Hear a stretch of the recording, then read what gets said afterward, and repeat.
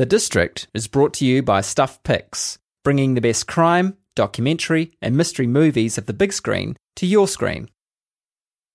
Just a quick warning, this series contains explicit language. Episode 7, The End of the Ride. Remember how we talked about injustice as being like a contagious disease? I got to thinking, when it comes to the wrongful conviction of Arthur Thomas, is it possible to isolate where it began?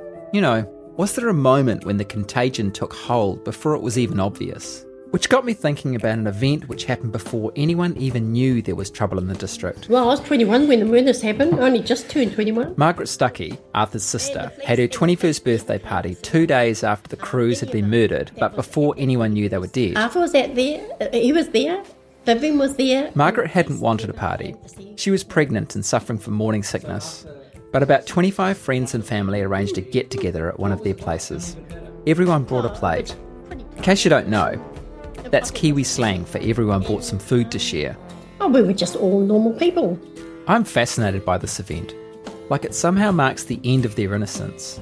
Margaret and Des's brother, Arthur Thomas, and his wife Vivian, gathered with everyone right before their lives are turned upside down, before Arthur is arrested for murder. And Margaret has already started to sense something weird in the district. Something just felt like it had changed. When you say something changed, what do you mean? Oh, it just sort of, it's like the clouds came down, you know? It was like doomsday. Felt to her like a curse had come down on the district, like it would never be the same again.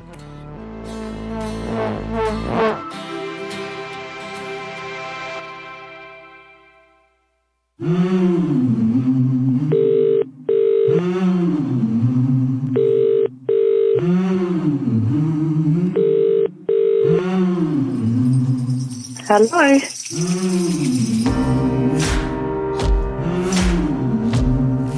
People won't let sleeping dogs lie. Yeah, you fucking live like that, eh? You've stood out like dog's balls.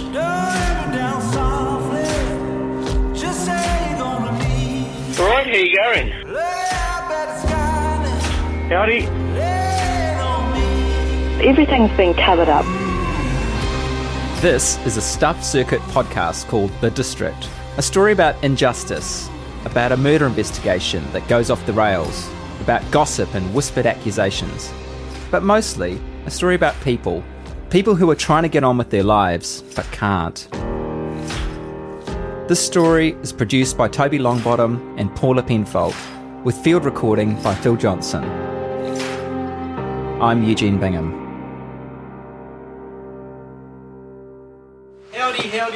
Howdy. Howdy. There's a fourth one, sorry. We're taking our last trip out to the district. Bring the rain with you. We've apparently. All right, No, you don't take credit to that. We've had rain for a couple of days. The whole Justice League is here. Des Thomas, his sister Margaret, and her husband, Buster Stuckey. Oh, yeah. How are you? I'm very well, thank you. As usual, the table is piled with a country spread. This time, squares of bacon and egg pie and slabs of chocolate cake. That wasn't the deal. You said a batch of scones. Oh, you didn't sound too happy about it. It's always convivial, but there's a bit of an awkward feeling in the air, because they know I've been to see Rod Rasmussen, and I know they'll be hoping I've got some good news. Yeah. So we've been out to see Rod Rasmussen. Did you see him? I did. He opened up the gates for you. Yeah. Did he really? Yeah. He did. Yeah. Well, praise the Lord for that. Buster seems happy, but Des is looking for ways to put off the inevitable. Well, who wants a drink? Yes, please. So how many coffees? When we do eventually sit down and tell them about our encounter, I launch into a monologue, like I'm nervously talking to some kind of panel. I think I'm nervous because of that fear of letting them all down. You want to talk to us for 10 minutes or something? Yeah. And it boils down to, so on the guns, he says he had them, but he kind of tells it differently to how Paul Jellick tells it. And he's adamant that he took them to the Thames police station. Des is sitting beside me on a stool. His arms are folded and he's looking down on me like a hawk studying its prey, waiting for anything he can seize on. As I carry on, I feel more and more that I've got nothing. He says, I wasn't blackmailed by the cops, that didn't happen, blah, blah, blah. But I know that Arthur didn't do it. Arthur didn't do it. He's innocent. Not even the news that Rod Rasmussen thinks Arthur is innocent can break Des's silence. I don't know if he's gathering his thoughts or if he's got so conditioned to disappointment that his default reaction is to stay calm and cool, like he's got refrigerator fluid in his veins. But for whatever reason, I can't stop. But he's pissed off with you guys for calling him a liar. And he says, I've just told the truth. The cops are bent. They're the ones who did it, but I know that Arthur didn't do it. And I'd like to shake Arthur's hand and say that I'm sorry for ever thinking that he did. Still nothing. It doesn't help that I can't shake a feeling that I've been almost disloyal.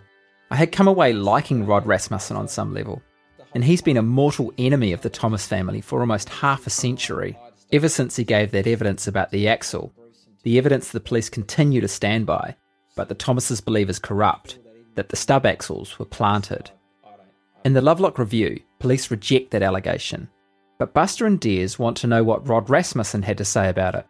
So is he happy to concede that before the stub axles were found on the tip, that they were at his place? Well, he just says, I don't know, you're talking about 50 years ago, I can't remember exact dates, which is kind of fair enough. Yeah, he's absolutely. 86, you know. Absolutely. And it's 50 years ago. Oh, he's Oh, no, he's quite an old man, you know. Yeah. I suppose when you think about it was a long time ago. Well, we are going back years, aren't we? Everyone's getting quite old now. We are, aren't we? Des was only 17 at the time of the murders, and here he is, 50 years later, still seeking answers, because this is personal. Oh, Dad. When they arrested I can remember him coming out of the office in the piggery, and I could just see there's a change in the man. I said, what's wrong? He said, the bastards have arrested Arthur. Des Thomas has also become like a clearinghouse for tips and fresh leads over the years. People contact him with information, much of it, as Des puts it. You know what it's like. You think, oh, yeah. And then In other words, stuff that doesn't go anywhere or is downright crazy. But there are things which stun him, or again, as he puts it, makes him think, Jesus, I can't believe this. Yeah. You know, that's terrible. Yeah. In that category are three things we've been taking a close look at during this podcast series. The statement by Paul Jellick about the guns found at the Batch, the gun the top cop collected from the Mackins, and the rusted old 22 found in Tony Clark's dam. So where are we left with all those leads? Let's start with the gun in the dam. I'm happy to send it up to a couple of friends I have up in the States. And Remember how Chris Small, the Remington agent, was going to see if he could find some overseas specialists for us? At least we can get a quick yay or nay. There's a few guys up there that are quite knowledgeable. Eventually we tracked down a world-leading firearms expert in Australia. Gerard Dutton is his name. And after a few emails back and forth, and sending him photos of the old rusted weapon, he comes back with an answer. This kind of rifle can be excluded because its characteristics don't match the markings found on the murder bullets. In his opinion, the gun found on Tony Clark's farm is not the Crewe murder weapon. It's good to finally have an answer, but I won't say I'm not a little disappointed. I tell Des Thomas. He's confident that that gun found at the dam is not the murder weapon. But I don't accept anything unless a bullet's fired out of it either, too. And you can't. No, that's right. Okay, this is important. You can't fire a bullet out of this gun because of something weird that happened. Police cut it in half. When it came back from the police, the barrel had been cut in two. Pulled it to bits. No one has been able to explain to us why this happened. Yeah, he brought it back and it was in 3 pieces. And I said to him, what happened here? He said, we cut a section out of it to see if we get the rifling out. When we show photos to one overseas expert, he tells us in an email that he is dumbfounded, that he can't imagine the circumstances in which the police would take a rifle and cut the barrel in two, especially when it's a rifle that could potentially have been used in a crime. He says cutting the barrel blows any possible chance of being able to ballistically match the gun. Like Des says, you can't test fire a gun when the barrel is cut in two. It just doesn't make sense. You wouldn't do this with a weapon potentially used in any crime. And this isn't just any crime. And this is a double homicide. This is not just a fucking bank robbery or something. Yeah. Hey. Yeah. Des has a knack of putting things much better than me. It's just more odd, maybe even inept, behaviour from the police. And it doesn't help that they just won't talk to us. They say that's for privacy reasons. It's the same with number 2 on our list of unanswered questions. The Paul Jellick statement about those guns stolen from the Coromandel holiday home. And that's when he said, I think we need to get the police involved. Guns which then ended up in the hands of Rod Rasmussen. When I go to the police, they refuse to answer any questions about Paul Jellick's statement. Nothing at all. All they'll say is that it was considered as part of the review process, but it's not possible to discuss it further. Once again, privacy reasons. So I've got sympathy for Des Thomas. How he can't help but get pissed off at the contradictions, the silence, and how he reads between the lines of the many, many, many pages of correspondence he's amassed. Oh, I've got a folder like this in there about all the lies they've told to me, outright lies. I believe in just continually writing, and if they bullshit me, when all this comes out, all right, I've got a paper trail. Yeah. And I'm just going to... I've got names and people that should be doing the job that aren't. Yeah. Hey, Yeah. they're bullshitting me. And all that we're doing is trying to get the facts. And this is the... If there's one other person in the district who knows that feeling, it's Lynette Stevens, whose brother was killed when he was hit by a bulldozer driven by Carl Lobb, and who believes there's a connection between that and the Crew homicide. Remember, she uncovered what we've called the Mackin gun, the third and final thing on our list, the gun that apparently had a connection to Len Demler, the original suspect, a gun that had been spirited out of the district, the one that Andy Lovelock went up north to collect. And we got a text from Ros Mackin telling us about the gun. I hope this helps. So we went and got it sworn by someone in Manukau, JP, and the text, said a BSA 22, whatever, 5-shot magazine. But after that it all just turned to custard and nothing more about it. And How did it turn to custard?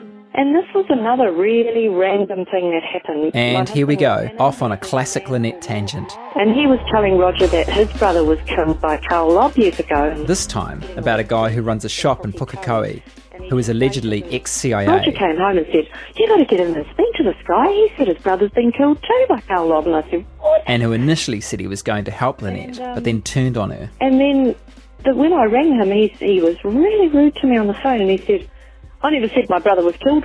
He was injured." We were told, Roger and I were told, that he was ex-CIA and he's really dodgy. Anyway, putting all that aside, Lynette is sometimes right. There was a gun that Andy Lovelock picked up, and it did all go quiet.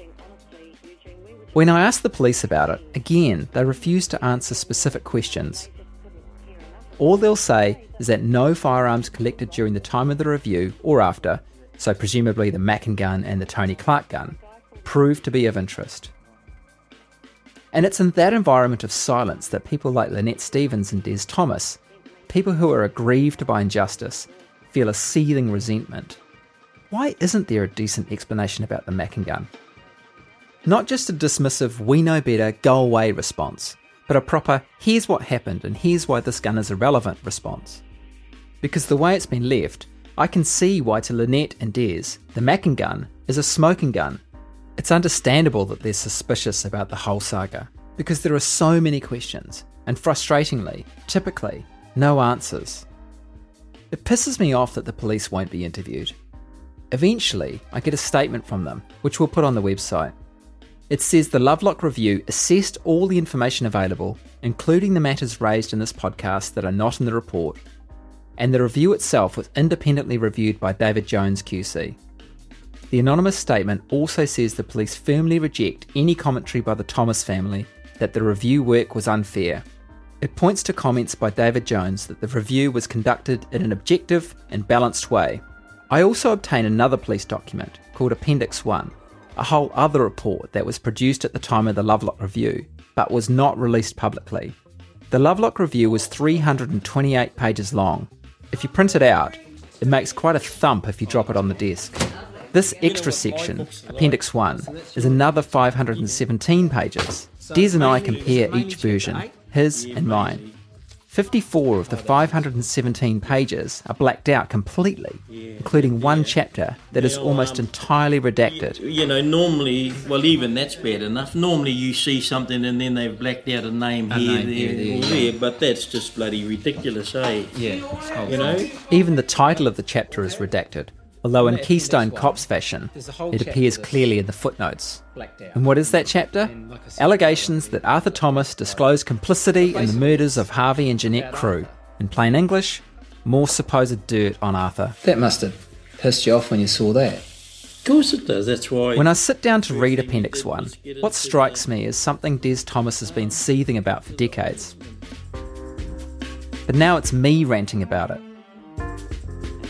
It's really interesting, though, when I read it, that there's bits like, I've been hanging around with you too long, obviously, and I've become a bit jaundiced, but it's hard to see how they spend so much time going over lots of little details about Arthur when you know that there's stuff like what Paul Jellick had to say is not even in there.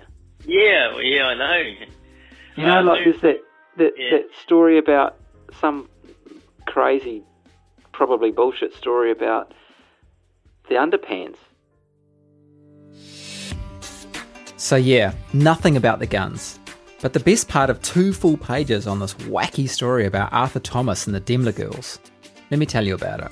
The story goes that Arthur Thomas told someone at some point unknown that at some point unknown, while he was at primary school with Jeanette and her sister Heather, one of the girls dropped a rubber on the floor, asked young Arthur to pick it up, and when he did, exposed her bare bottom to him. I'm none the wiser about what this has got to do with anything, but there it is in Appendix 1 in ridiculous detail, not going anywhere. At the time of Its inclusion just baffles me when there's so much that seems potentially relevant that's not in there at all. Stuff like the Mackin gun. The trouble, you see, is they've done all that to us, but then we've got no redress, We're bugging. Since the police won't talk to us, the obvious person to ask is Andy Lovelock, who led the police review and who's now retired. At the time of the review, he was a detective superintendent, one of the highest ranked police officers in the country. His 40-year career earned him an honour from the Queen as an officer of the New Zealand Order of Merit. I'm not expecting a warm reception. I don't think he'll be making scones for us. No. So we try approaching Andy Lovelock for an interview, even leaving a letter for him, setting out what we want to talk to him about. A letter under the door. But it's another no. All we get is an email back from a lawyer saying he does not want to be interviewed, directing all questions to the police. It's gutting he won't speak. I've got so much to ask him. He's been like an invisible presence in the story for so long now, a man who exists only as the name on a report. I get the fact that he's now left the police and wants to get on with his life. Others would love to get on with their lives too. Take Carl Lobb, for instance, the guy who you could argue put himself in the middle of this whole mess by coming forward with what the Royal Commission essentially says is bullshit evidence. And for the last few years, he's had Lynette Stevens on his case. I'm dying to know what he makes of it all. So I try one number I've been given. The person you're calling cannot be reached at this time. Please try again later. No luck. So I track down another number. The person you're calling cannot be reached at this time. Then a breakthrough. I'm really sorry to trouble you, but I'm trying to find Carl Lobb. And I get a number for him. Is it? Hello? Is that Carl? Yeah. I tell him that I'm recording a series about the district and the Crew murders and Lynette Stevens. You still live in the district? Yeah. Yeah. What's it been like living there? Well, it hasn't worried me. Yeah. Most of the ones I know, they don't ask me silly questions or anything, so... I guess he thinks I'm about to launch into a string of what he will consider silly questions. I start with his evidence against Arthur Thomas. That thing I always just left sleeping dogs lie. Yeah, I mean, that's obviously what lots of people have said to us. But I guess for people like the Thomas family, it's a bit tricky. They can't really there is no such thing as sleeping dogs for them. Oh, yeah, well, they could change your attitude or whatever. In what way? Oh, well, just accept what's happened and things. He explains that he never wanted to get dragged into the Crew case, that he'd been promised his name would be kept secret, but then it leaked out after the 1980 Royal Commission hearing. So your evidence was that you saw Arthur pulled over and you saw him with a trailer and 2 things under the covers on the back, and that's what you said at the time. Yeah, I just told them what I saw on the thing. And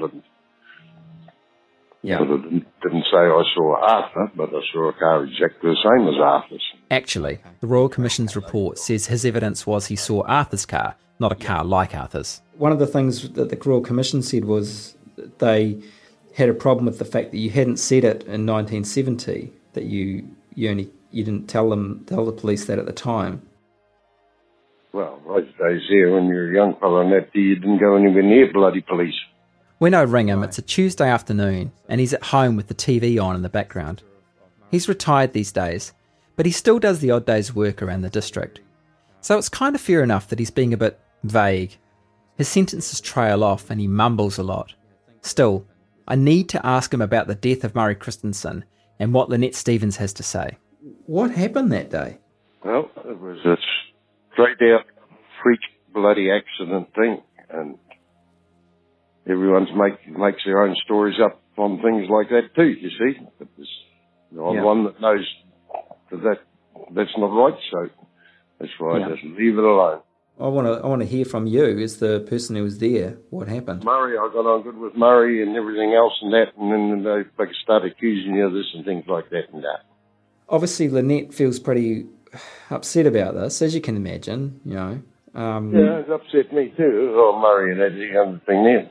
So you guys got on well. She heard some things about you and Murray having fights, and that Murray at one point thought...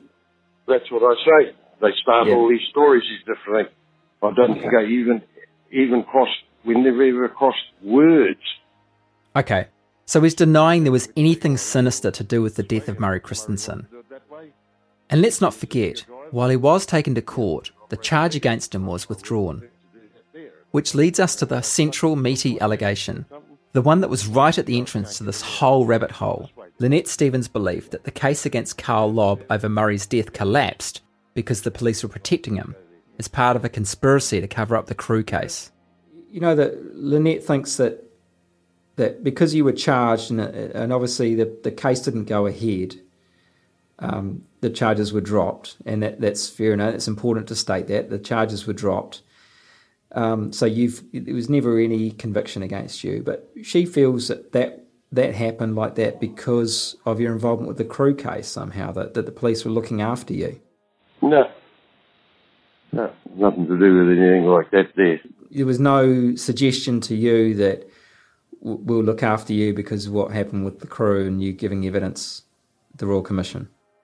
No, nothing there. Well, that was it. Did anyone ever mention the Crew case to you? No. So from Carl Lobb's perspective at least, that's case closed. But Lynette Stevens is never going to buy that, especially when it turns out, as with everything in the district, things are not straightforward. Who do you think killed the Crews? Well, that's what I'm not going to bloody say on the thing there. Yeah, there's been a lot of finger pointing and rumours and accusations, isn't there? And that's what we're trying to do, is really trying to get down to the bottom of things. Well, what I saw, and it was put together, and a few things I saw later on and that. And what do you mean by that? A few things you saw later on? So the things I saw later on, but that was told to those policemen, and they go and thing there, and that was it, and it was left at that. Was that? Did you give that? A lot of that evidence just disappeared. What does he mean about evidence he gave disappearing? Do you want to tell me what this other stuff was that you saw, apart from the trailer? No.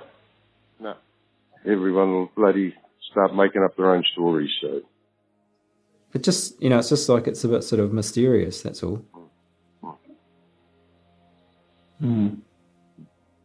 Silence.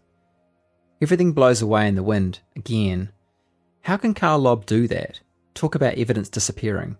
Things that happen that apparently provide answers, and then refuse to say anything more. This case has so much bluster and noise, yet so much silence. Unbearable silence. And that dooms some people to a life of torment. At Lynette Stevens' house, as we leave, she shows us her spare room. You want to see the mess in that little room there, honestly. Take a look on that bed and on the... Can we have a look? Yeah, have a look. And on the shelf, all the books that I bought, and yeah, have a look. Roger goes nuts because he's a real tidy person, and I just treat this place like an office sometimes. It is like an office in some ways, with stacks of paper and books. Oh, there we go. But it's not like any office I've ever seen. It's just a mess. Oh, wow. Yeah, there's a lot of material. For starters, right in the middle, lying there for all to see, is the photo of a dead body. It's a photo of Lynette's brother, Murray Christensen. It's a gruesome reminder that this all starts for Lynette with a horrible, horrible personal tragedy. And that's what compels her to keep going, even when it sees her make enemies and puts her offside with so many people you lose count. I just don't buy that there's any grand conspiracy to cover things up or let Carl Lobb off the hook. I've seen no evidence of it, and for the record, the police reject any such suggestion. But Lynette Stevens has uncovered plenty of really smelly stuff, and the way her brother's death was handled was sloppy at the least, with failings over the prosecution and by WorkSafe, the health and safety officials. It's the dilemma of Lynette. Maybe Don Brash, of all people, explains it best. The controversial former politician, who remember once met with Lynette to see if he could help, had this to say about her in an email. He writes, "I feel genuinely sorry for her, and I suspect she has indeed been the victim of some pretty rough treatment by officialdom, including, I suspect, the police." Brash's email continues, "But she is, in many respects, her own worst enemy, convinced that everybody is out to get her. I have given up trying to help." So, Brash has given up. I get the feeling no matter how many people give up on her, Lynette Stevens will be looking for answers till the day she dies. I said I have to go through it myself to see for myself exactly what is going on, and that's why I dig and dig and dig till I find out what's going on. I just can't handle it. I probably am being stupid and foolish and naive and getting involved in all this, but what else do you do? Do you just sit back and let it go on and on? I don't know. Maybe it is best living in denial. Thanks so much for your time, though. Even if I understand that you probably can't do anything. It's just it's just nice that you'd even come out to listen. That's all. It's just. Well, we should make tracks. We've taken up so much of your time. Thank you.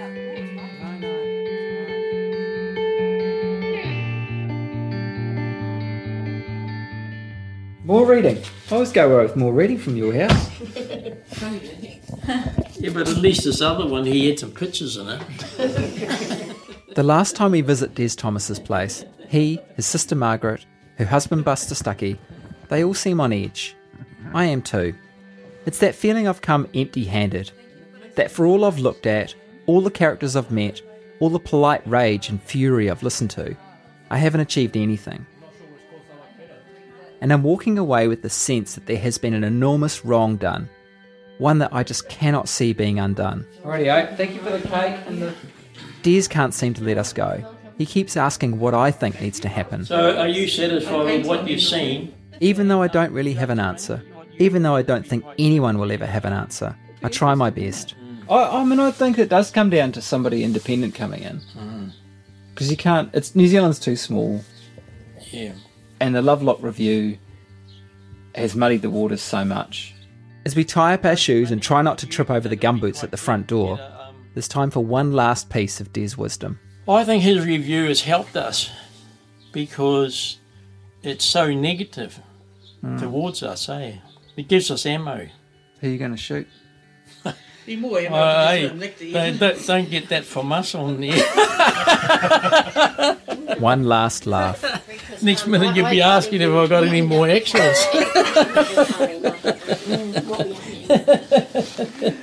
you later. Okay, see you later. Cheers, Des. All right, thank you, fellas. Bye. All right, see you. And then I get off that roller coaster ride. Right where roller coaster rides always end, back at the beginning. And all the Thomases are left with is more silence.